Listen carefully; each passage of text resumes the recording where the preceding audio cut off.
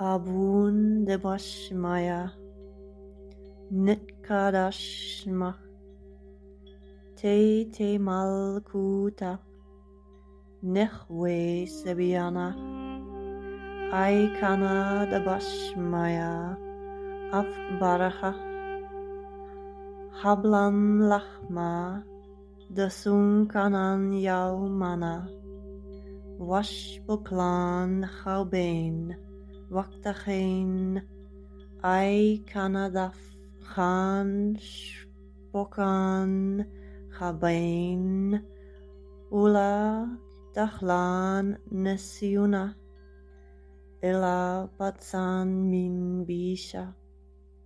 Amen. Our one, absolute, eternal being, of which we are born forth from the realm of the all and the only. I am empty within the awe of your presence and the purity of your name. Empower my creative beingness through your expansion from the ever-present realm, as I realize our strength and virtue as one.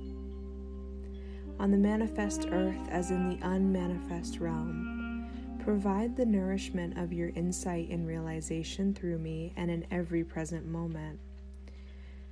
Release my hidden past as I cancel my past concerns with others. Do not let me lose my true self in forgetfulness, but wholly release me from the errors of my perception. For thy realm is the absolute, the all, and the only, and our strength of virtue and magnificence. From cosmic gathering to cosmic gathering, from age to age, may these be the rooted earth from which all my actions flow. Amen.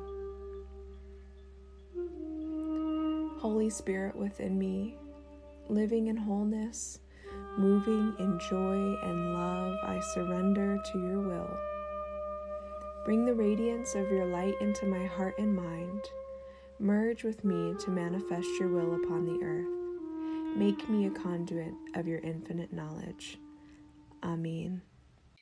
Hello and welcome back, beloved, to the God-Led Mystics podcast. I am your guide and host, Reverend Rose, here to give back another wonderful episode featuring Debra of La Marisol Crafts. This is part 2 of our spicy rant, and of course, Debra and I just spend way too much time talking about things that turn into podcasts, so we are committed to recording and showing up as often as possible. And there will definitely be more podcast episodes coming out soon. So in today's episode, we really talk a lot about the feminine mysteries. We talk about the Gnostic Gospels, how, the real mystic side of Christianity was hidden from the masses. We talk about how trauma and wounds are passed down intergenerationally, the desecration of the feminine, and of course, how women are code carriers for knowledge that lives deep within the cells. Of course, this episode is for everyone. However, there is a major emphasis on the mystery, which is essentially feminine. So, I hope you enjoyed today's episode. I look forward to seeing you soon. Enjoy! Okay, welcome back to part 2 of what I have considered on my Zoom end the spicy rant between Debra and Alexis. Before I introduce you, Debra, I kind of have to talk about what happened at the end of our last meeting because it was pretty crazy. So I'm going to set the stage here and let you know, I was alone with our toddler, and Debra and I were on Zoom, and my dogs just started going crazy. And when I went outside, a man was feverishly knocking on the door. and I could not understand. I was like watching him. Maybe this sounds totally terrible. I'm a little sketched out to answer the door. Strange man. But I was like, oh, maybe he'll just go away. He did not go away. He got louder and crazier and continued knocking on the door. And of course, I was trying to wrap up with Deborah and like not be rude. Um, but I went out there and I finally opened the door after maybe like 5 minutes or so. And I opened the door, and this guy was trying to drop off a dumpster to the house. And RJ, when he's not doing his what I would call like his soul desires, he's typically working in general contracting. So RJ and his team were doing a demo job down the road. So they tried to drop off this dumpster at the house at the wrong place. And here's this guy. His name, of course, was Jesus or Jesus. And and then he yelled at me because I told him he was at the wrong house. I told this guy, you're at the wrong place. You have to go down the road. And he was like, "Well, why did they send me here?" I was like, "Dude, I'm just a woman with a toddler. Like, please, I don't have these answers." So I'm like holding my babe. So it was just kind of funny. It was a really weird end, and I had to call Deborah and be like, "Okay, we got to try for part two." So, in case you listened to the first half already and we're here now, that was kind of the crazy end. Yeah. And in case you haven't heard part one, definitely go back and listen to part one, because this is going to kind of tie into a lot of the stuff that we talked about in the first podcast. Yeah, so Deborah, if you would like to introduce yourself again. It's going to be different each time I do this, because I just start Good. saying whatever comes to mind. Okay, I am Debra. I am a channeler. I am an intuitive artist. I work with the violet flame, work with a lot of angels. I'm an Akashic Records reader, and I am devoted to the Gnostic teachings of Yeshua, Love not it. Jesus. Yeah, right. So Yes. funny. I've been actually, so RJ and I just watched The Chosen on Netflix. If anyone is interested, I definitely recommend it, except for, of course, they call him Jesus. I don't know why that irritates me so much, but I think it's because, like, I guess I'm a like language geek, and the idea that there is a J in Hebrew is just not correct. And so like when we call him that, it just seems to I don't know. I feel like it really diminishes who he was, but that's probably my own rant. Anyway, the point is that The Chosen was really good. And what I really loved about The Chosen and a lot of the stuff that's coming out around Yeshua now is that they're starting to actually portray Mary Magdalene.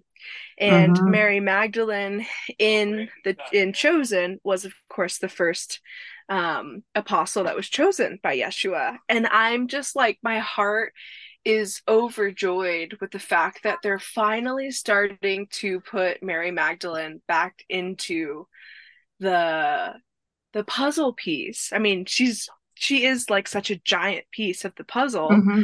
but my heart just like swooned when, Mary Magdalene was like the first woman that was more or less chosen. Of course, I don't believe that. Well, of course, I believe that most media is not portraying her in the correct way, but I'm at least happy that she's starting to be witnessed and revealed and given back to the masses. So, Mm-hmm. um, oh, it was so good. That the show is pretty good. It pretty much portrays like all the stories and the backgrounds of, the people that he chose to walk with him more or less. And every time I watch it, it just makes me cry. I mean, anything that has to do with Yeshua's story, it always makes me cry. So that's it. Yeah, yeah, I still have to watch it, but there was another show on Netflix called Messiah, and that was Mm. not bad either, because it made people think. It Mm. made people think about what was Jesus to them, their ideas about Jesus. and this whole concept of the second coming of Christ. And Right. you could see how everybody was just, it was like crazy chaos, because everybody thought, oh, this one person here is going to save us. This is the second coming of Christ. And you could see Right. how there was just riots, crazy behavior, and that show really portrayed how people are not really standing in their own power, and how they would give all their power away to this guy who in the end was just like a dude, just a guy, like, oh yeah, you guys all think I'm Jesus. Okay. Right. It's so fascinating because like the even the idea, like I mean, I believe in a prophet, but like the idea that one person, can rescue the whole world to me is a little crazy. Although I Hmm. do believe that one person can light a fire, which sparks the initiation and the remembrance of the whole planet. I do believe that. Yeah. But what I really find to be so fascinating about all of this stuff is just that, like, uh, you know, there, well, first of all, we can talk about like the miracles that Yeshua did. Now, of course, Deborah and I believe that Yeshua was an Essene and he was part of the, out what might have been considered the outcast or heretical group of people by the Pharisees. And you know, his order or his community was filled with people that had their own miracle frequencies. And so, all of the studies that I've done around Yeshua in both historical context and in like an Akashic or hypnosis context seems to reveal the fact that like he was a high level initiate of miracle mastery, which many of his counterparts also held within their like codes, if you want to call that. And the only reason I'm even talking about it is because a few years ago, when my aunt was alive, I had a great aunt who was like the original healer in our family. She kind of paved the way for me to come in and take her mission and run with it. But we were sitting around one time watching a show called The Healer. I don't know if you've ever seen that, Deborah. No. Oh my goodness. It was like it was, I don't know if it's still running, but it was a show about a man who would go around and perform miracles. It was called The Healer. I don't remember where it was at, but I mean it was in the US, but I don't remember what channel it was on. And it was about a man who just would go around and perform miracles for people. That's what he did. And he had a show. And I thought, how fascinating. Here is this man performing some of the same miracles as Yeshua did, except no one, I mean, yeah, no one really, you don't even know about this show or this man. I can't even remember his name. But I was thinking about just how amplified like the miracle frequency is on our planet at this time, and just how we've almost forgotten like the miracles of Yeshua in a way, because a lot of us are performing miracles in our own way or receiving miracles, I think, because I think we both perform and receive them all at the same time. I don't know. Insert your words here, Deborah. Yeah, but that is true. The first about the Essenes. Many people, they don't know enough about the Essenes. They don't even like any average, well, Christian, like any person that goes to church, you ask them who are the Essenes. Oh, I don't know. There's some kind of like obscure little cult that existed during the time of Jesus. No, they were like highly trained mystical, metaphysical wizards. And when you go look at Anna, the grandmother of Jesus, she is known even in parts of the world. She's known in Native American tribes speak of Anna, grandmother of Jesus. They speak of Mm-hmm. her dancing with dragons. I had a Mm-hmm. client, and she is Native American. I can't remember what tribe. she's associated with. But she said we speak of Anna, the grandmother of Jesus, and she is associated with dragons. And I've since also seen, I know we're talking about, I know, just like for 1 minute. Always. I've seen how dragons were also part of the Essene culture, how they would be present, their dragon energies, incarnated Mm-hmm. dragons, both ethereal dragons. Jesus worked with dragons. Look at Avalon. Look Mm-hmm. at Joseph of Arimathea, who is Mm-hmm. Jesus' uncle, brother of Mary. He Mm-hmm. was one of the, I think he was like one of the wealthiest men in Israel at the time. And he traveled to Wales, which was like the biggest producer of tin back in the days Mm-hmm. of Jesus. And so Yeah. he would always go back and forth. So the Druid teachings and the Essene teachings are very similar. Yeah, and They are very, yeah. I just want to pause and remind people in case you don't know, the national animal of Wales is the red dragon. But go on. Yes, yeah. See, it's just, and Jesus went there when he was 13. He spent time in Avalon Mm-hmm. and he trained there for several years. I think he was 16, and then he went to India, I believe. Yeah. And so he was all over the world and he Right. was practicing, studying, um, all of this stuff that he got from all these other masters. He studied with Babaji in India. Then he came Mm-hmm. back, and Joseph, his father, not to be confused with Joseph of Arimathea, his uncle, was Mm-hmm. a master alchemist who is also Saint Germain. He was one of the incarnations of Saint Germain. So there's so many things that people don't know about Yeshua. We're not going to say the other word.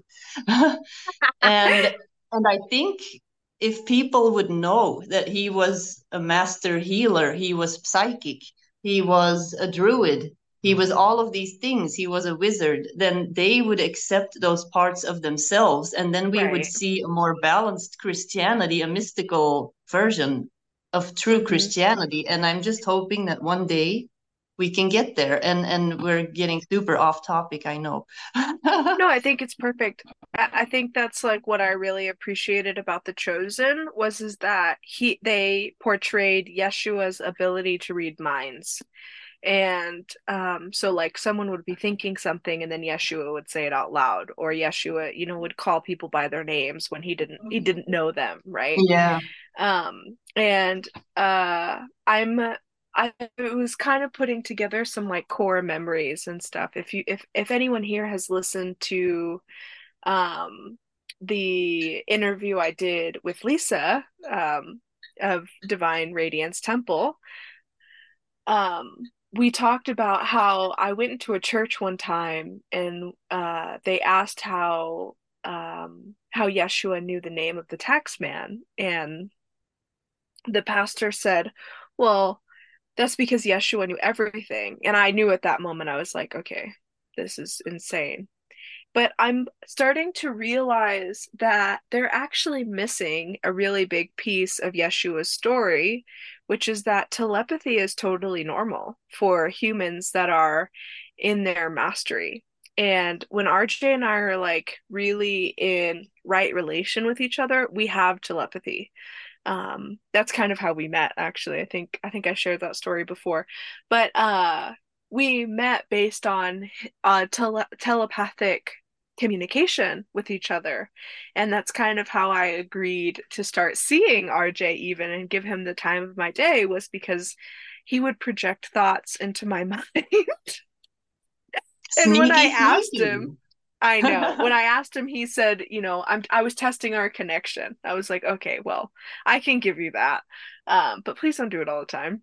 But now, RJ and I are what, like 3.5 years in, and we still have moments where I'll be thinking thoughts in my mind, just driving down the road, and then as soon as I'm done with my thought, RJ will say something about it. So it just exists naturally within us. And Mhm. that's something about like being a human and being embodied and doing our soul work that we seem to negate. Telepathy is totally normal for humans, and the Yeah. fact that Yeshua was able to have telepathy and to have the gift of prophecy and foresight was really just part of his skill level, his high level mastery. And I think that's kind of the issue that we have. I mean, by we, I mean you and I, Deborah, and also anyone else that might relate to us. The issue that we have with modern day Christianity is that they pedestal Yeshua, or who they call Jesus, as this inconquerable human who had the Holy Spirit moving through him so well Yeah. that ultimately he was God's only begotten son. And they, again, I know we are kind of getting off topic, but it all is actually related to everything that we want to talk about today. Because you got me started on the Gnostic Gospels.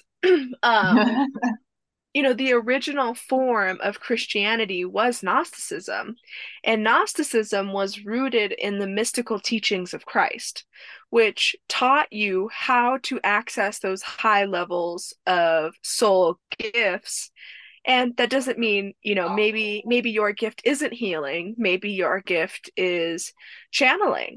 Um, but it really taught you how to access your soul wisdom Hmm. so that you could actualize the Christ consciousness. And of course, the leading issue I think Deborah and I have with modern day Christianity is it pedestals this person and creates this really unhealthy dynamic to the idea that there's something outside of you that saves you.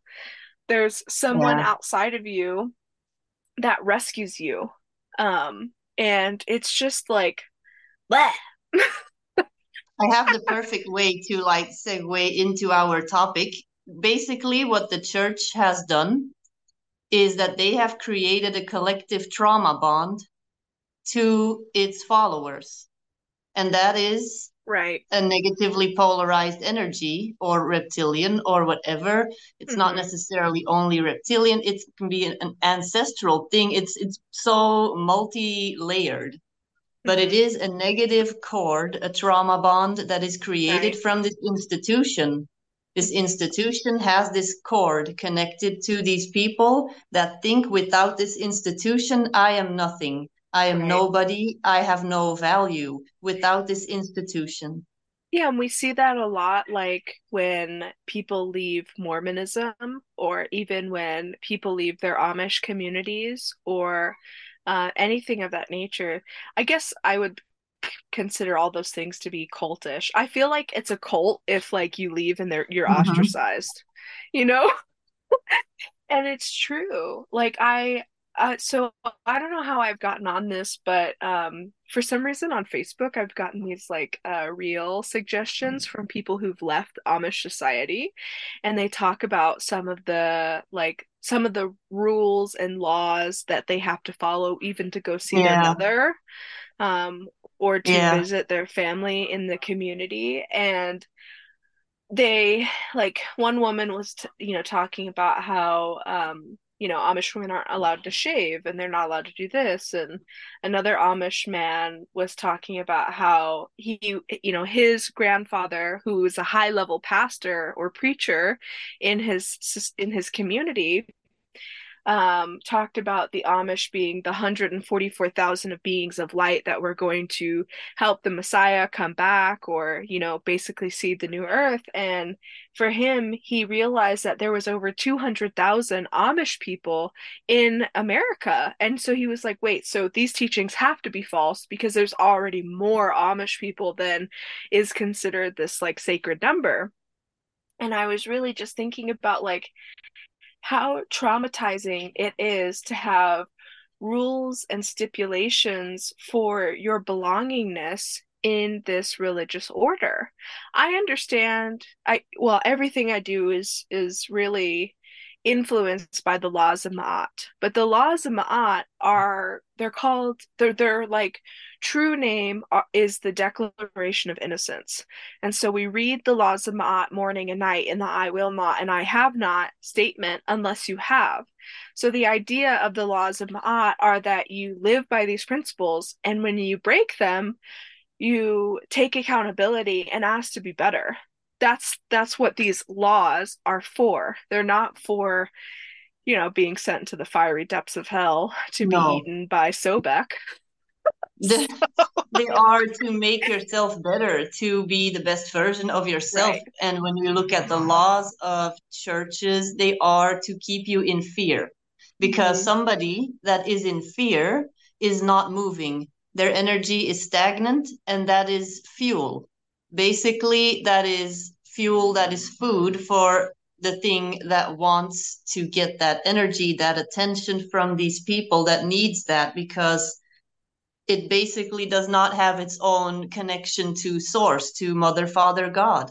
So it's Right. like, I'm going to create a cord to all of this and all these people, and you are going to be the thing that I get my energy from. And that is Mm-hmm. how this whole Christian church was established. When you look at Catholicism, it is Roman Christianity. It's not even Right. Christianity, it is Roman. It's a Roman religion. It's basically still the Roman Empire, which is Right. post-Atlantean cabal. I know I Yeah, sound and like Alex Jones, but it is what it is. well, Anyway. the crazy thing about it too is like when you think about what Rome really stood for, they stood for law and order and basically the subjugation of the human mind. So by law and order, I mean the subjugation of the human mind. And they were in the business of creating empires and structures that included, creating power and wealth. And I think they suddenly realized that Christianity or Catholicism or just even the Bible in general could have been used to subjugate the human mind in a way that was more effective psychologically than weapons, Mm-hmm. because you can kill someone, and not to say that killing is something that we would ever take lightly, but the fear of your afterlife or like what happens to your soul is something that I think drives people. It just drives people, it motivates people to take certain actions and certain decisions. And this idea that there, is a Lord that is willing to send you to the fiery depths of hell to be tortured for an eternity is much Mm-hmm. more of a psychological threat than the act of death itself, in my opinion. It sounds like kind of Yeah. scary to say that out loud. But yeah, not really, because you have no idea, like most people have no idea what comes after I die. Hmm.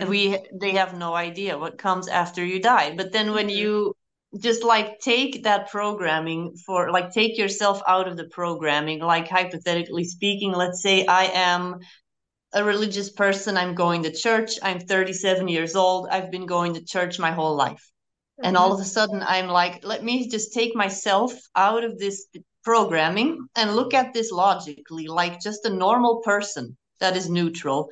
What Hmm. mother or father, when you have a child, is going to tell this child, you will go to hell if you don't, I will not love you anymore. Child, Right. you are my child, but I will not love you anymore. And I will send you to hell for all eternity if you do this, this, or this. No Right. parent does Hmm. that. Well, it's actually fascinating because I was on Twitter the other day. I don't know how Again. I end up on Twitter. And someone posted, a mother posted this like, "Oh, how to support your children when like how to encourage good behavior when you take your children out to eat," or something like that. And I was like, "Oh, nice thread." And the first thing it said was, "Now, firstly, you have to accept that your child has a sinful nature." And I was like, "No." Oh my God. I was like, it starts Oh my so God. young. It starts So, so young. Like this idea that your child comes into this world broken to me makes no sense. I mean, when I look at a tiny, you've given birth, I've given birth. Anyone that's listening that's given birth knows, like that moment you receive that baby to your breast, you're like, this is a little baby angel. hmm This is God incarnate in my hands. yeah. And what the fuck do I do next? How do How I do I not drop take the care? Yeah, baby? yeah, Uh-oh, am I gonna be able to go down the stairs holding a baby? It's all these yeah. things that Will I but no, yeah. traumatize this beautiful human angel hmm in my hands? Like, I don't want to Yeah. hurt them. I don't want to scar them emotionally. And then there's this whole other side of the world that's like, well, welcome through my sinful Yoni portal into the sinful, horrible world. Congratulations, little baby angel. You have now been born into sin. Like, what?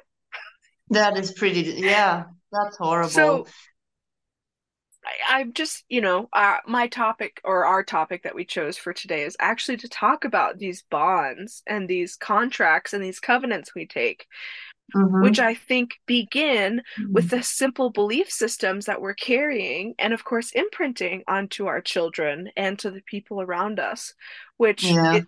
I think that when you tell a child or you believe a child, or if you even just think thoughts that your child is sinful by nature, you're imprinting them energetically with this idea that they're not good enough, that they're bad, that they, are um not holy in any way. So how can we access God when we believe that we're dirty little uh murderous? Sinners. Yeah. Yeah. Yeah. And children already, because for those that don't know, I have like 12 different professions and careers that I've had in my life. I'm also a kindergarten teacher, or used to be anyway. And I went to college and studied early childhood development and psychology. Hmm. And a child that is like up until the age of 7, 6, 7 years old will automatically take the blame for stuff. They do that because they see the people around them, and when they see, oh, there's something wrong, there's something going on, it is my fault. They're gonna be like, oh, it's my fault, unless it has a secure home environment. And parents that also have a secure attachment style, because some parents have an anxious attachment style or an avoidant attachment style, and they're going to start to put all this weight on this child. So add on to that this whole religious programming, all these expectations, like this child, you need to be perfect, you need to listen to all these rules, because otherwise I cannot love you, or you are not good enough and I will avoid you. If they have an avoidant attachment style, if they have an anxious attachment style, they're going to be like, oh, I need you to be this perfect child to fulfill my Hmm. needs. And Right. then this child is going to be like, I can never be good enough, I can never be clean enough, I can never be innocent enough. And then they are just constantly going to feel unworthy, and they are in this system, if they're going to church, in this religious system, constantly feeling unworthy, and they can never live up to this Jesus Christ who was Hmm. perfect. But Hmm. the only thing they can do is just pray a little more, go to church every week, because what would happen if we didn't do that? Then we would be even worse. Right. Hmm. So it's Yeah. programming completely. And I feel like as soon as we went away from nature-based religious practices such as shamanism, and I mean shamanism is like the eternal oldest kind of like religious standing that we could have.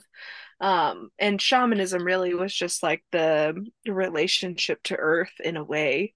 Or maybe that's closer to animism. I kind of feel like they overlap, but the point is that I feel like as soon as we stepped away from this like natural earth-based um spiritual relationship and went into this like patriarchal paradigm, of, God as the Father and only the Father, Yeah. then we forgot the natural ebbs and flow of the human psyche and the magic that's available to us, because I feel like when we use the earth and the natural cycles that surround us as our spiritual basis, we realize that there is a time for everything, and all things are revealed with the light and the energy that is available and surrounding us in our environment.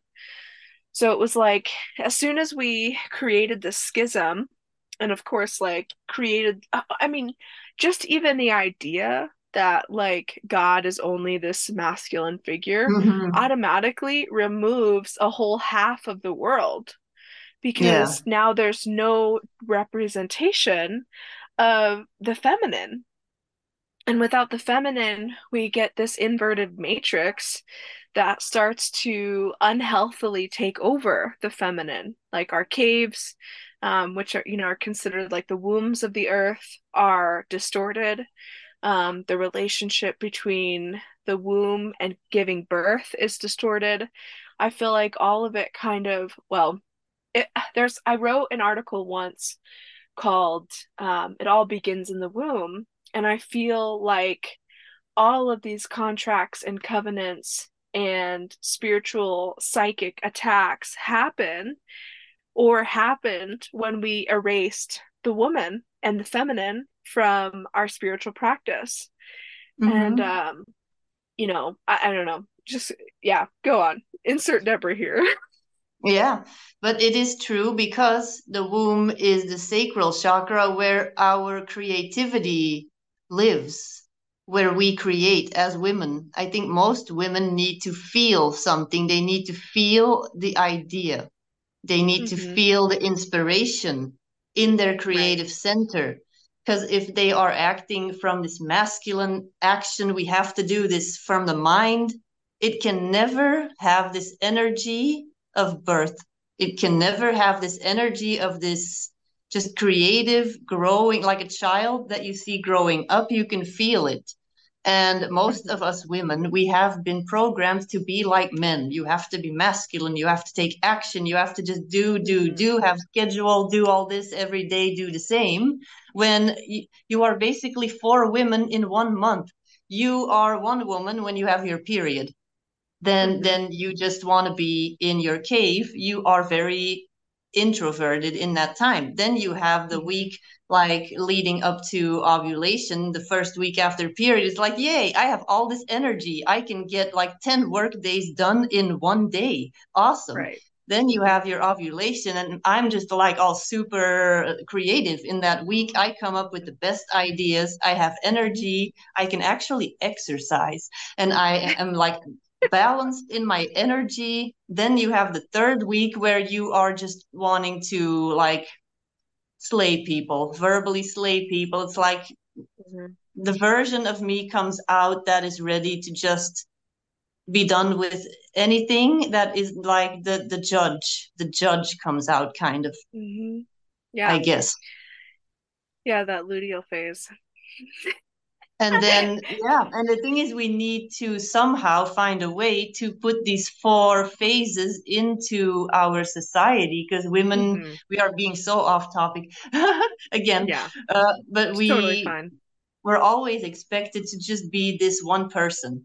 And this is how you are. You have to be predictable, and that's how you have to be. But the thing is, we cannot do that because then we would make ourselves small. We would have to change completely and step away from being a woman, which is Right. also being sinful per definition, according to the church anyway. Hmm. And Yeah. then, of course, you have the fact that and that's why they start saying, oh, yeah, hysterical women, the women and their mood swings and anger, when research has shown that men act way more from emotion and way more impulsively from emotion than Hmm. women. Hmm. And we see this when you see like the wars that have been started, political discussions. Just take a look at like a conference room full of politicians. And it's not going to be the women usually that are doing the arguing, it's going to be the men. Right. Yeah, I think all that also ties into the story of Yeshua just in general, because we have this story of the Christ, and then there's no feminine Christ, although we know that to be a lie. And one of the things that I always remind people is that it was always the women. It was the women who washed his body. It was the women who watched him be put on this cross. It was the women who were there when he resurrected, or Mary Magdalene. But it was always the women. The women stayed in dedication to seeing this complete its cycle, or allowing him to move into this next stage of his ministry. And yeah, effectively all the women were erased. And we're told there were only 12 disciples or 12 apostles, and we know that to be a lie, Yeah. actually. And we also know that he had a deep reverence for awakening the women of that time, because I mean, the Essene community was very balanced, just in the same way that the Kemetic or Egyptian community was the same way. There was no separation between men and women, um, in terms of teaching and wisdom and initiating the internal spark of knowing. And so I'm sure that his recognition of this gift that everyone held, pushed him to stand up and say, this is insane. Like, you cannot be Mm-hmm. part of this patriarchal system anymore. Like, as a woman, you have a sacred ministry. And Mm-hmm. I don't know if anyone's read the Acts of Thecla, I think that's her name, and Paul. But I think it goes to show like Paul's patriarchal standards in that gospel, because of course she's like telling Paul, like, I feel the Holy Spirit inside of me, I'm going to follow you. And Paul's like, you need to get married, you need to be a housewife. She's like, Yeah, but Paul is I a have little God. bastard Oh actually, yeah, I because know. I even quoted a Bible verse in one of my newsletters where Mary Magdalene, after Jesus ascended, Hmm. Yeshua, excuse me, and so she goes to Paul and she's like, Yeshua came to me with a message, and he's like, I do not believe you. You are Right, a woman. Why would Jesus come to you? You are a woman, right. and yeah, it was like. Oh, Yeah, it's a Paul. whole fight. And Yeah. now that we're talking about reading, the books, They Walked with Jesus and Jesus and the Essenes by Dolores Cannon, in one of those two books, she hypnotizes people and they go back to the time of Jesus and they lived within the Essene community. Hmm. And there's one person that is Jesus's mentor from in the Essene community when he was a little boy, when he was a child. That person remembers teaching Jesus. And so she did an entire series of hypnosis sessions with this person Right. and got the whole book. I think it was Jesus and the Essenes. And Hmm. in that Yeah. book, this teacher specifically said in hypnosis, it was necessary for the Essenes to be extremely balanced. For every male initiate, there needed to be a female. For every student that is male, there needed to be a female. And they were just blown away. Like, how? That doesn't make sense. There would be an imbalance. They couldn't understand how that could even work. Right. Yeah, and I think that's kind of the like leading problem that we see now in this religious, or and we can take religion completely out of it, but spirituality. Like, there's a lot of men, and I don't mean this to like insult men by any means, but there have been a lot of men who have abused their positions of power in spirituality. And I'm saying it like that because we see this rampant both in the psychedelic community, in the church, and in healing scenarios. We see men that are taking advantage of people, and by people I mostly mean women. Um, I mean, unless they're leaning the other way, but the point of that really, and the reason I'm talking about it, is because when we are not balanced, we don't live in alignment with actual divine wisdom. And I'm pretty old school, I guess, in a sense, in the belief that I think women need to be with women and men need to be with men. Now, that doesn't mean that they need to live there, but their healing has to be done within those confinements. Because men do not know what women actually go through, and women do not know what men go through unless they have a very general basis of work. But of course, like this all ties back into the hormonal cycle, the ability to carry life, and then of course, men have a totally different relationship to life that women don't necessarily understand in the Mm-hmm. way that a man might be able to. And so I feel like we have to initiate each other, no matter of the gender or the sex. I don't know. I'm so confused as to what's politically correct on that, but Just I feel say whatever you feel. I feel like if you have a womb, you need to be with other wombs. If you have a penis, you need to be with other Yeah, that's penises. maybe let's just do that because all these terms and words and whatever, it changes every month, Yeah. and I can't keep up with it. So yeah, but that is true. I And that's just the thing with, Go ahead. yeah, some of the clients that I've had, female mentorship clients, then they will message me because they have my phone number, and I tell them in between sessions, just message me. Oh, I feel so weird today. I feel so upset. I feel blah blah blah and this and that and blah. And then the week before they were doing great, and then the Mhm. first thing I ask them is, "Where are you on your cycle?"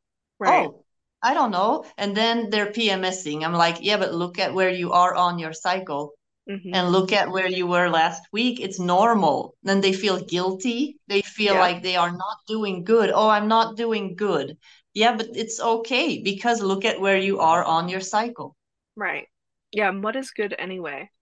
I feel like all of this goes, like our intention for today's rant was to talk about like attachments and cords and trauma bonds, and I feel like all of this is related because as a woman, we have been basically segregated from all of life. Um, and maybe that sounds dramatic to say, but it's pretty general. It's pretty generally true because, women are expected to go to their 9 to 5 every week, and that's it. There's no real support when that's not how it was before. Before the woman got erased, the women were actually the leaders in many ways. And we Mm-hmm. when I say that, like, we're not thinking like they're the president, but excuse me, they were recognized from an indigenous standpoint, the women were recognized as the energetic leaders of the clan Mm-hmm. or the tribe. So Yeah. when women were bleeding, they were supported in their bleed. When women were ovulating, they were supported in their ovulation. When women were carrying life, they were supported in that. And they were treated as a very sacred part because the clan knew, or tribe, depending on where you come from, they knew that women were the birthers of the potential reality of the clan. So if women were not right emotionally, mentally, physically, spiritually, there was a schism that was happening in the clan. Mm-hmm. But when the patriarchal system took over and divorced the woman from this system, they effectively used the women to give birth to the patriarchal paradigm because they recognized the same exact knowing and they used it to their advantage. And so they realized that they could indoctrinate both energetically, spiritually, and emotionally the woman to fulfill the needs of the patriarchy without having to do as much work in a sense. That's why, Mm-hmm. these elaborate rituals started happening in caves, or these elaborate rituals involved um, ritual sex work. And you can insert like the horrors that they've done to women now that we know. I won't even say it out loud, but we know they've used that systematically to create a lot of these trauma bonds and these attachments that we now have on this planet and probably have carried for at least 3,000 years. Since the age of Taurus has been passed, we Mm-hmm. have been, fulfilling these like negative or nefarious agendas on this planet through this system of like overtaking the woman. Now, of course, it's like it's complex and simple all in one because we can see this passed down from woman to woman. I think about this a lot with my grandmother. My grandmother, um, she was my family was built on a matriarchy, so I do have to give credit to my family for that. But also that was like forced upon my mother or my grandmother. She had four children, and her husband, my grandfather, uh, ended up disabled. And it was a very heroic event that ended up in this catastrophe.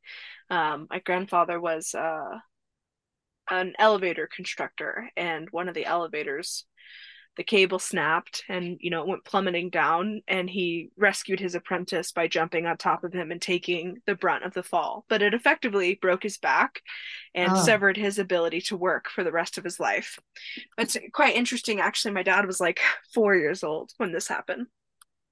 So my grandmother was forced into a position to not only take care of her children, but to also take care of her disabled husband and be the, prominent income creator for her family.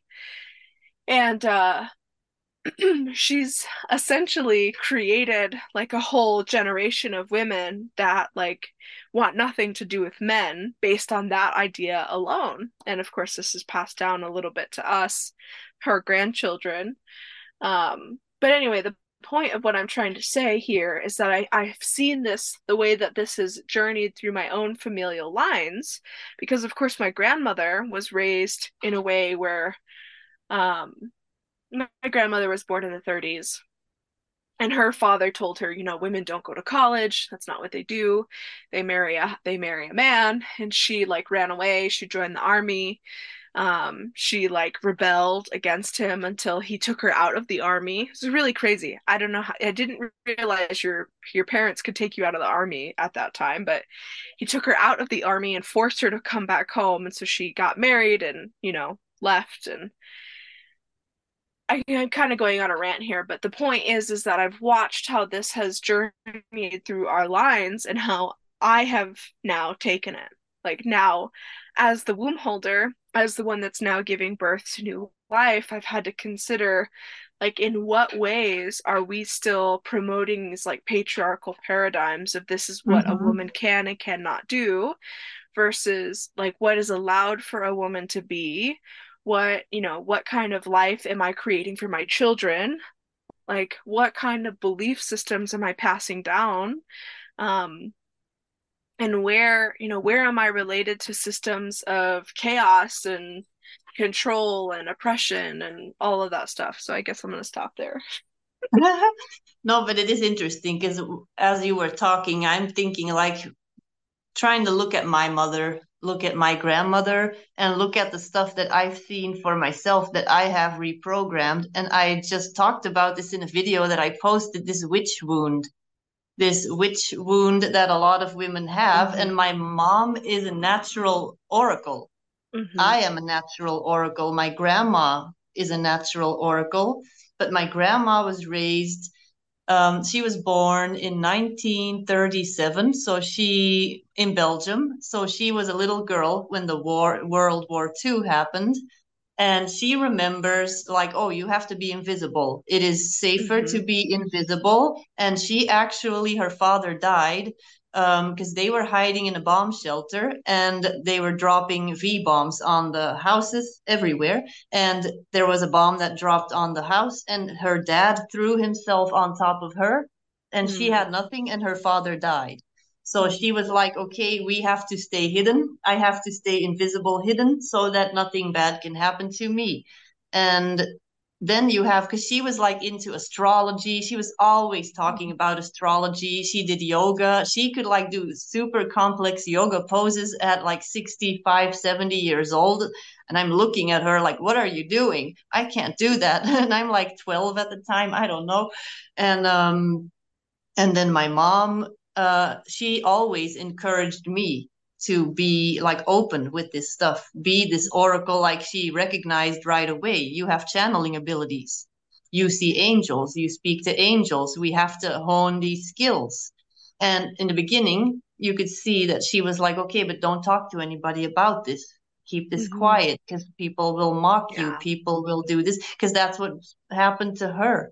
Mm-hmm. And so, but then now she's seeing that I've worked through all of these layers and I'm always like still working through more and more of these layers. And I started like writing an anonymous blog that had a fake name in Same. 2017. And now I'm doing podcasts, videos, all this stuff, and I'm talking about all this stuff. And then, like, what really was the trigger for me to see myself this way and to realize that this is who I am was in 2017 when I had my very first Akashic Records experience, where I was just kind of catapulted into my own Akashic Records. And I Mm-hmm. saw myself as a female druid, and I was the spiritual leader of this clan in Mm-hmm. like Scotland at the time. The Right. Picts, they were back then called Picts, and they were at the border of England and Scotland. And this was around like Roman occupation times, but they could never really get there. The Romans always had a very hard time getting into Scotland. And I saw how she was in the middle of this roundhouse. And I'm creating a bunch of images around that, and I'm going to start sharing them online, where she's in the middle of this circle of men, and they are all paying attention to what she's saying, what I'm saying in that life. And I'm there and I'm channeling, I'm like in this oracular state receiving guidance on what should we do next in these political developments that are happening in all these tribes in the area with these Romans invading, tribal conflicts, all this stuff. And all the other women were not allowed in the roundhouse, and if they were, then they had to be all the way against the wall. And Mm-hmm. that made me feel like, okay, I was important and I was a woman, and like nobody dared like to talk back to me if I said, this is what we do. We do this, we do this. These men were like, okay, we do this. And that is what we have lost in today's society. We don't recognize the oracular Mm-hmm. gifts of intuitive women. Mm-hmm. Yeah, I totally agree. Mm-hmm. Because Yeah. women have foresight. I mean, men do as well, but women are, I think, more connected to the mystery because of the space of holding the womb. I mean, women have been chosen to steward new life within their bodies. That's something that men don't have access to. They can help create new life, but they do not carry it, they don't grow it, they don't birth it either. So women naturally have this oracular state of ecstasy. And this is also something that I find really fascinating because it's been taken out of pregnancy and birth. Women I mean, we call it like prodromal labor, right? But they will go in and out of the birth portal as early as, 16 weeks pregnant, where they're starting to access these higher states of consciousness and going in and out of these states of consciousness, which I didn't recognize until after I had given birth, even because no one talks about this. Mm-hmm. I remember like being towards the end of my pregnancy and standing in a kitchen and leaving my body. We were like having dinner with our landlords at the time. And while they were all talking, I left my body. And I remember my body like steadying itself and my spirit came out and I'm like floating around for a few minutes and then I came back in. And I think that's what might have been considered like prodromal labor. Not that I was having contractions, but that actually my spirit was preparing for the journey it was about to take when, I went into labor. But again, the other thing that I've recognized after giving birth is that women have access to this also during our cycle, our certain times in the cycle, very specifically when we're bleeding. When we're bleeding, we have access to this higher level states of oracular wisdom, which is why I actually think, and now this is just my own intuitive knowing, I've never read a book, I've never done anything about this, but I think that's why blood has been recognized as sacred when it comes from the woman, because this is the same time where she's like hooked into the goddess, and she's like channeling this wisdom that's coming now through her body and out. Mm-hmm. It's actually coming out. We're seeing this total like this total birth of like this oracular wisdom that women are available to at all times. And again, this isn't to say that men don't have their own states of bliss, but I think that men have to work harder to access oracular states of ecstasy while women just live in it most of the time. But women have become so desensitized to it that one, we have seen the lobotomization of women up until at least the 80s. I know people who are daughters and granddaughters of women who have been lobotomized up until the 80s. And, women have been subjugated and basically beaten out of speaking what is actually available to them at all times. So when our women are treated this way, we create trauma bonds, like you talked about in the beginning. Mm-hmm. There are traumatic soul signatures that are passed down from woman to woman, and even from woman to child. If it's a boy, of course, he knows. But even if it's not conscious, it's passed down in the lineage, and women who experience trauma, right, from a biological perspective, you are inside of your grandmother when she is carrying, um when she's even when she's in the womb, you are part of the biological makeup. So at least from your grandmother, whatever has happened to your grandmother is already biologically experienced in your body before you're even developed, which is quite fascinating when we think about that on a cellular level, because that means from an emotional, energetic, and spiritual level, we're carrying a lot of the traumas and the contracts and the covenants that were spoken over our grandmother, even in the womb. Mm-hmm. And that is why when I was pregnant, when I found out I was pregnant in 2000, when was it, 14, the first thought I had was, oh my God, how am I not going to traumatize this baby? And I immediately knew, okay, the way that this child is born, the way that I am during this entire 9-month pregnancy is going to be the foundation for this child's life. And so I'm really happy that I discovered hypnobirthing. And like, I was just like, this makes sense. This makes sense because, like you said, you are naturally in this more intuitive, in between dimensions kind of state when you're pregnant. And then that's where we get these stereotypes of, oh, women that are pregnant, they get clumsy because they're ungrounded. They're not grounded enough, so they get clumsy. They trip or they drop stuff and whatever, and because they are in between worlds. And Mm-hmm. when you have hypnobirthing, it works with the breath, it connects you to your body and also to your intuition. And it Mm-hmm. works with communication with your child, communication with your breath, with your womb, and with your birthing process. It makes Mm-hmm. you the person that is in charge of the entire process, which is the way that it should be. And then you have a child that comes into the world through a portal, a mother that is calm and that is in control. Mm-hmm. Yeah.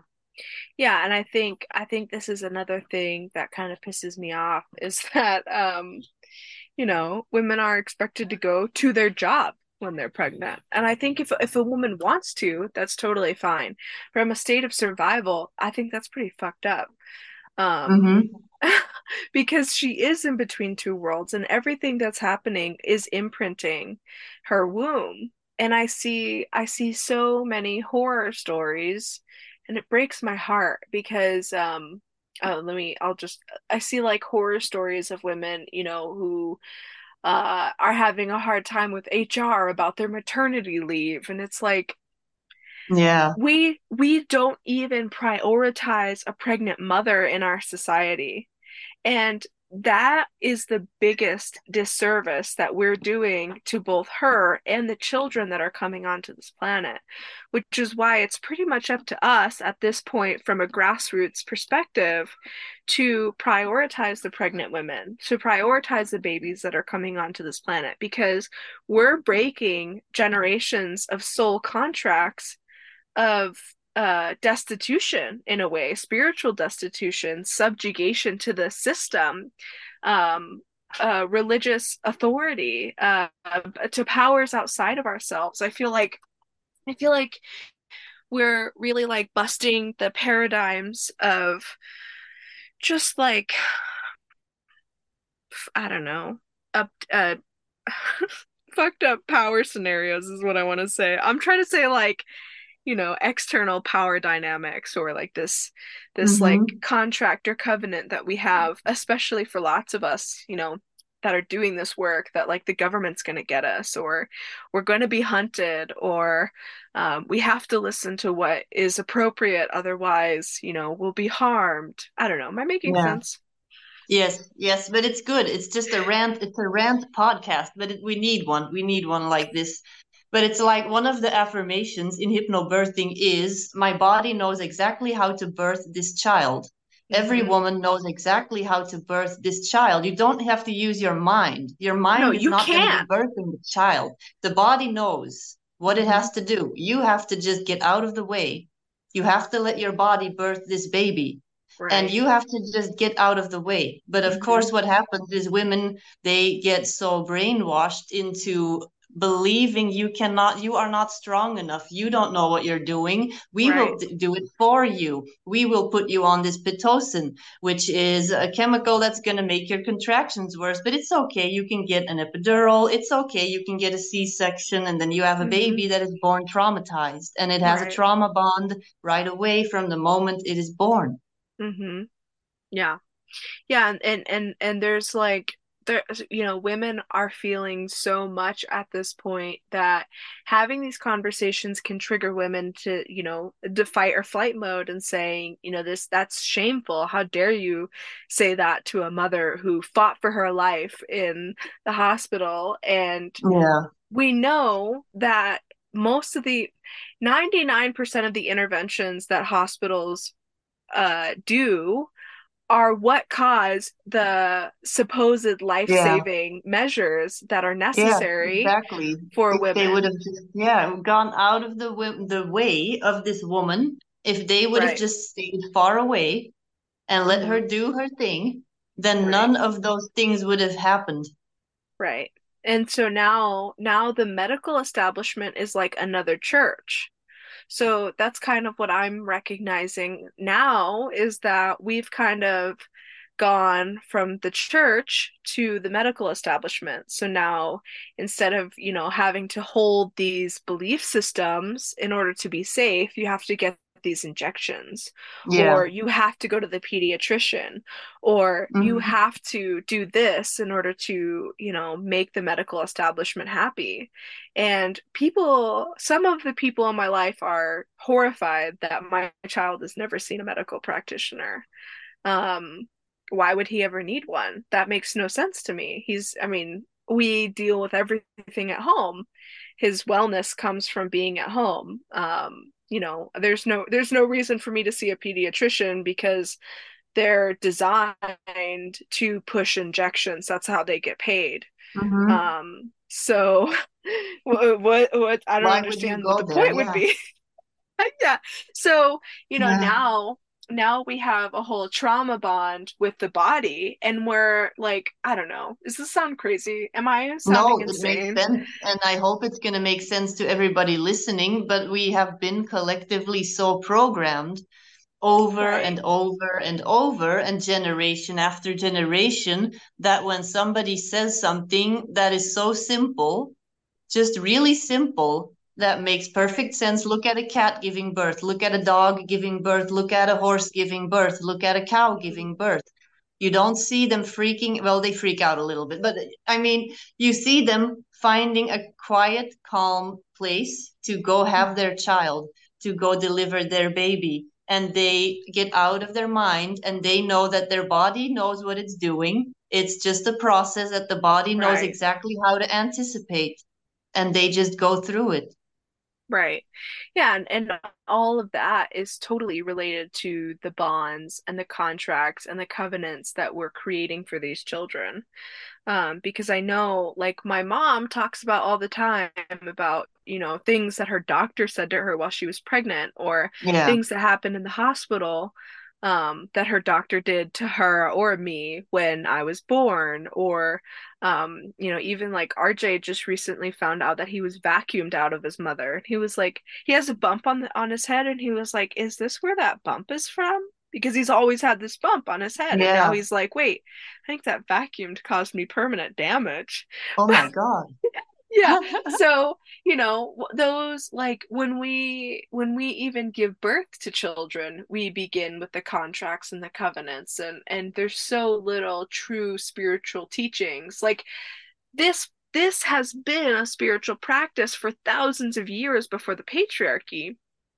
And one little bomb I'll drop here that I've said 1,000 times over, but will remind people, is that the even the practice of gynecology was created by a white man who was so fascinated with the vagina that he started experimenting on slaves and would institute other female slaves to hold down and support in the torture of cutting women open and studying their insides. And of course, 90% of them died and scarred all the other women that Yeah. supported it. But that is the only reason we have any real understanding at this point of what gynecology is because it started with the torture of enslaved Black women here in America. You can't, like, separate the history of gynecology to what we Mm-hmm. have now, and we actually see the roots of that. I think that most medical stuff that we have today is actually rooted in trauma. I was, like, reading a story of an amputee, and he was basically a sadist. He loved being able to cut off the limbs of other people and was notorious for, accidentally cutting off a finger or maybe taking part of a testicle out accidentally. And I actually believe that it makes me sick to even say it out loud or think about it because it's like, it's so torturous. I genuinely believe that most of the stuff that we have now as a medical protocol was rooted in the trauma of the physical body. And that cannot be separated from what we have today. We don't have real holistic healing as our medical establishment. Oh God, how did we get here? We started on Yeshua and we It's all ended good on because this is necessary. This is all necessary stuff because it is all part of, like, we're living in this world where we don't trust the body. So right. of course we're not gonna trust feeling intuition in our body. And Mm-hmm. that is, like, people will ask me how I'm not visual, I'm not clairvoyant, I don't hear voices. How do I recognize the voice of my intuition? You feel it in your body. But if you are Mm-hmm. so dissociated from your body through either shame, trauma, just being in your head, because that is where you are being taught to always be, then you're Mm-hmm. not going to feel intuition in your body. You're going to feel Right. it, but you're not going to recognize it. And then you're Right. going to get sick. You're going to start developing stomach problems. You're going to start to develop migraines. You're going to start to develop stuff. And I'm not saying I'm all perfect. I get headaches. And then I Yeah. know, oh, I'm in my head. This is going on. I need to now get out of my head. I need to do this or this or this and take care of my body. And then we are not taught to do that. We're being taught, oh, you have a problem, go to the doctor, and they're Mm-hmm. going to give you something. Right. And what's something other than like you just I have this article written about this also. Like your symptoms are the healing process. Like your symptoms are the conversation between the body, the mind, and the spirit that's saying, "Hey, this is what I need right now." And we're accustomed to giving our power away to an authority that says, "Oh, well, this Mm-hmm. is what's happening in your body," rather than being like, Yeah. there's this shoulder pain. I wonder what that's teaching me and where this really comes from. We could actually explore the depths of the body from the inside out, but we're taught from the, Mm-hmm. satanic cult indoctrination of the medical industry that they know better than you. And it's not true because Yeah. most of them are working on their own intuition anyway, or what they've been taught from a book. And so we could really spend more time going into our body and exploring, well, what is this pain in my body? Where does this come from? And sometimes it can be as simple as like, I dislocated my shoulder a couple weeks ago, and now I need to rest. This is, like a divinely orchestrated plan that was me needing to come back into Yeah. myself and stop, like, stop with this forward motion. Or it could be as multidimensional as you were literally, traumatized in this other lifetime, and now your body is doing a cellular repair in a spiritual way Mm-hmm. to Yeah. support this healing of the shoulder. So maybe for lifetime after lifetime, maybe we'll say in the original lifetime, your arm was cut off in a battle. And from there, the weight of the world was on your shoulders. Lifetime after lifetime, you got into these scenarios where you just felt the weight of the world. And now in this lifetime, your body is ready to release it. And I I don't see know. this all the time in my work with my healing sessions where I go through all the Mm-hmm. chakras and I can see if somebody has a physical problem, how it's connected, especially when I do in-person healing because I'm very clairvoyant. So Mm-hmm. I can see when there is something that happened in a past life or in the Akashic records. I will scan the chakras and I can see, okay, this or this or this problem. And like a lot of people that have back problems, they have heart chakra problems because it's connected. It's like basically the back side of the heart chakra. And a lot of the times they literally have a heavy heart and it is Mm-hmm. weighing on their muscles that are there in that spot, basically on the back.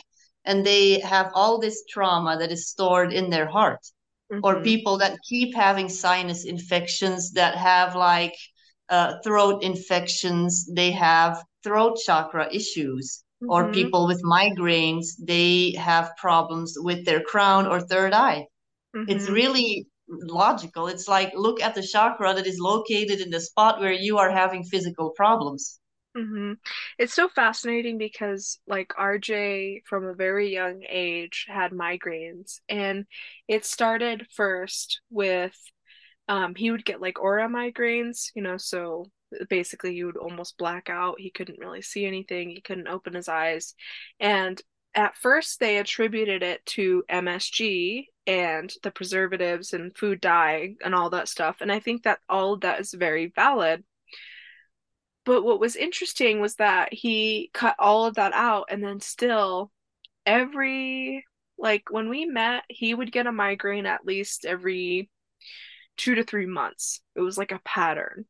And when I Yeah. got pregnant, I mean, RJ's migraines were so bad, I used to stop whatever I was doing to take care of him because that's what was necessary. He had to go to bed. We had to cover all the lights. I had to make sure he ate food, and then he would be in bed for at least 3 days. And when I got pregnant, I looked at RJ and I was like, "There's no way I can't do this anymore. Like, I can't take care of two children, more or less." And I didn't mean it to be rude. I meant it to be like, we need to figure out what's going on here. And so we really did some powerful work to not only figure out that like this was a mix of his breathing. He was circulating all this stuff in his head. He was one, chest breathing up here, he wasn't belly breathing. But two, he would go into these like certain thought patterns or belief systems where he would begin to um spin out in his head. And so RJ hasn't had a migraine in a very long time. Like once we figured out these two things, and because he could always feel when the migraine was coming. Yeah. So now RJ has never had a migraine. Well, I shouldn't say never. He's had very, very few migraines. Anytime it started to come on, we've addressed what's going on. Where is your breathing and what are you spinning out in? And then I've kind of supported him in coming back into his body and saying, this is not a problem your mind's solving. And that's also something I think people don't recognize is that a lot of the problems that we have, problems in quotes, that we have as humans are not solved in our brain. They're not No. solved with our thoughts. They're solved in surrender, in trust, Mhm. in choosing to open and look at what's there. So, I don't know, Exactly. insert Debra here. Yeah, but that is true because each time that I am going through something that seems like, okay, this is another initiation. Now, how am I going to solve this? I'm just being reminded because I'm in one right now, literally, as we're doing this podcast. I am going to be stepping on a plane in 2 weeks, and I have no idea what happens after that. So, yeah, basically, it reminds me each time to get out of my head and to pay attention to this intuition in my body and feel the answers rather than thinking them. I think that's kind of a good one to leave people with. Beautifully And said. Oh my yeah. goodness, we have journeyed through so many layers of being. Okay. Now Hmm. if we don't stop talking now, we'll be here for another hour. So maybe wait for a Yeah. part three. Yeah, we do these regularly. We always have stuff to talk about. Oh Yes. goodness. Yeah, if you could see our messages back and forth, it's just crazy shit all the time. And then we're like, we should be doing a podcast about this every like twice or three times a week at least. We say, oh, Yeah. this could be a good podcast. Yeah, and then we get on the podcast and we start talking about a totally side topic. It's fine because it's all stuff, it's divinely guided. We are I know. surrendering. Yeah, totally. Okay, Deborah. How can we work with you in your magic? Well, you can find me on Substack, on Instagram. I have a Facebook group. It's called Activate Your Telephone Line to Source. Hmm. And yeah, the easiest way is just my website. All the information is there. And I do different types of readings, of live sessions with people, channeling, Akashic Records readings, and I make channeled art. And yeah, Yeah, go I check it love your out. art. Deborah, I am so grateful that you make your art because I feel like you're a way shower for artists that have struggled with how they can really give their art out into the world. So I just want to say that in case I haven't told you before, I want to tell you how grateful I am that you do your art Aw. the way that you do Well, yeah, because I actually wrote, I know we have to wrap it up, but just real quick, because I wrote a blog about that a few months ago and I realized that I had already created 77 portraits. And then I it. went back in time, like, oh my God, my art teachers, when I graduated, like imagine like they were like, oh yeah, you're gonna be broke, you're not gonna be making any money off of this, like Deb. no, here I am like combining all of this stuff, my clairvoyance with my painting, and I'm giving people information, and that's just the thing that I was looking for. How can I use this tool of creating images and add value to people's lives? Thank you, Deborah. Yeah, we're gonna destroy that starving artist because no person deserves to be a starving artist. They deserve to be a flourishing artist with their art all over Exactly. people's walls. Yes, yes, exactly. That is Okay, my true. darling, thank you so much for being here today and wait until the third spicy rant that we have. Thank you for having me. And of course, if you Bye. enjoy, feel free to subscribe to both Deborah and I if you're finding us on Substack. Thank you. Bye.